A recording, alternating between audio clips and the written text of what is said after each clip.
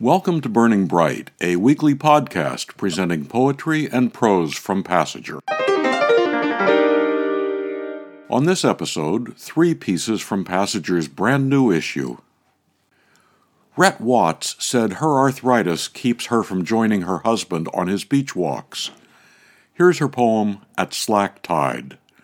It begins with the definition, the period of stillness just before the tide turns. Now that I no longer take walks, he brings me things, like the little green pine cone he found in the woods.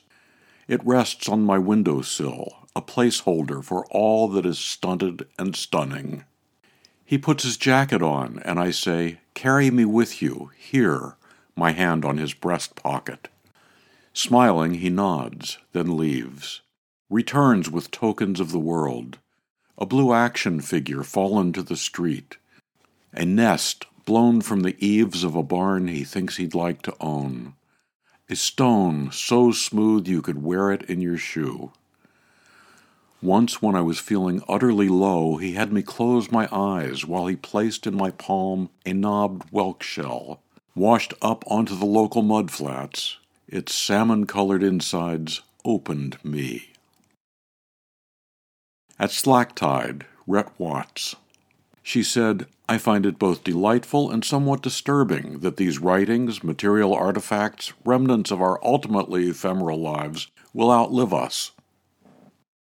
Jane Brown said that after her mother died, she was trying to find ways to write about her. Suddenly, her mother's eyebrow popped into mind. Here's her left eyebrow.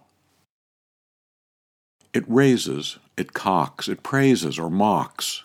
I learned early to watch that eyebrow, the way I learned to read the weather of a room. It might signal encouragement or warn me to back off. It told me whether she wanted Irish spaghetti or Spanish rice quickie for supper, whether she thought my new poem was nice, whether to dress my little brother in blue onesies or the yellow giraffe pajamas. The eyebrow was the last of her to go. Eyes closed, mouth slack. She moved between labored breathing and finally drifting mostly on a morphine float.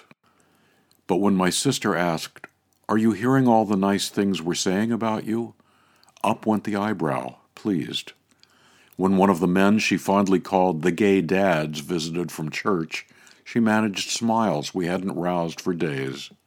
"What are we?" my brother asked. "Chopped liver?" Up it cocked, a well-timed laugh. It was how she answered yes to sips of apple juice, a sponge of water on her lips. When I tried to feed rice pudding from a spoon and said, "My kids have told me I'm terrible at this," the eyebrows rose in arch agreement. Her eyes popped open for a moment once, and the eyebrow frowned and furrowed to find she wasn't done. "I have to get this over with, to make the movie stop," she said. When the eyebrow finally was still, it told me she was gone. Her left eyebrow, Jane Brown. Patrick J. Murphy retired right when the pandemic struck. He said, "COVID-19 confined me to my house. Trapped in what had become a new environment, I began to appreciate the time I had to observe and think and write." Here's an excerpt from his short story, This Bank and Shoal of Time. "Would you like to get married?" I asked. She smiled. "So, Brad Pitt called at last. I was beginning to lose hope." I waited, giving her my long-suffering expression. "Are you serious?" she finally asked, her face growing somber, uncertain, the lines around her mouth deepening, her eyes narrowing and seeming more intense somehow. It was adorable. I nodded, maybe not the ultimate in romantic gestures, but if I knelt, I figured I'd never get back up. She waited a few minutes, either deliberately building the tension or just having some thoughts. I never could read her very well. "And?" I said. "Why? Why now?" "Because I love you," I said, "and I would like that to go on the record." She looked at me, and I could see the happiness inside her, almost a fluid moving through her. She nodded. "Okay, sure." She leaned over and kissed me a while.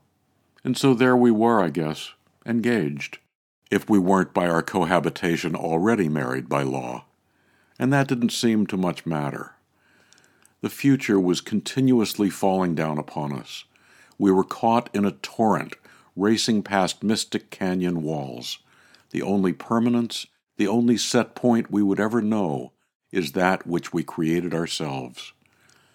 And there we were, making a statement for whatever posterity survived. Two small life forms on an overheating planet in the middle of a pandemic. I really don't know why that made me so glad. Excerpts from This Bank and Shoal of Time, Patrick J. Murphy. All three pieces in this episode are from Passager's brand new, still-in-the-mail issue. If you're a subscriber and haven't gotten yours, it should be there soon. To subscribe to or learn more about Passager and its commitment to writers over 50, go to PassagerBooks.com. You can download Burning Bright from Spotify, Apple and Google Podcasts, Audible, and a host of other podcast apps. For Kendra, Mary, Christine, Roseanne, and the rest of the Passager staff, I'm John Shore.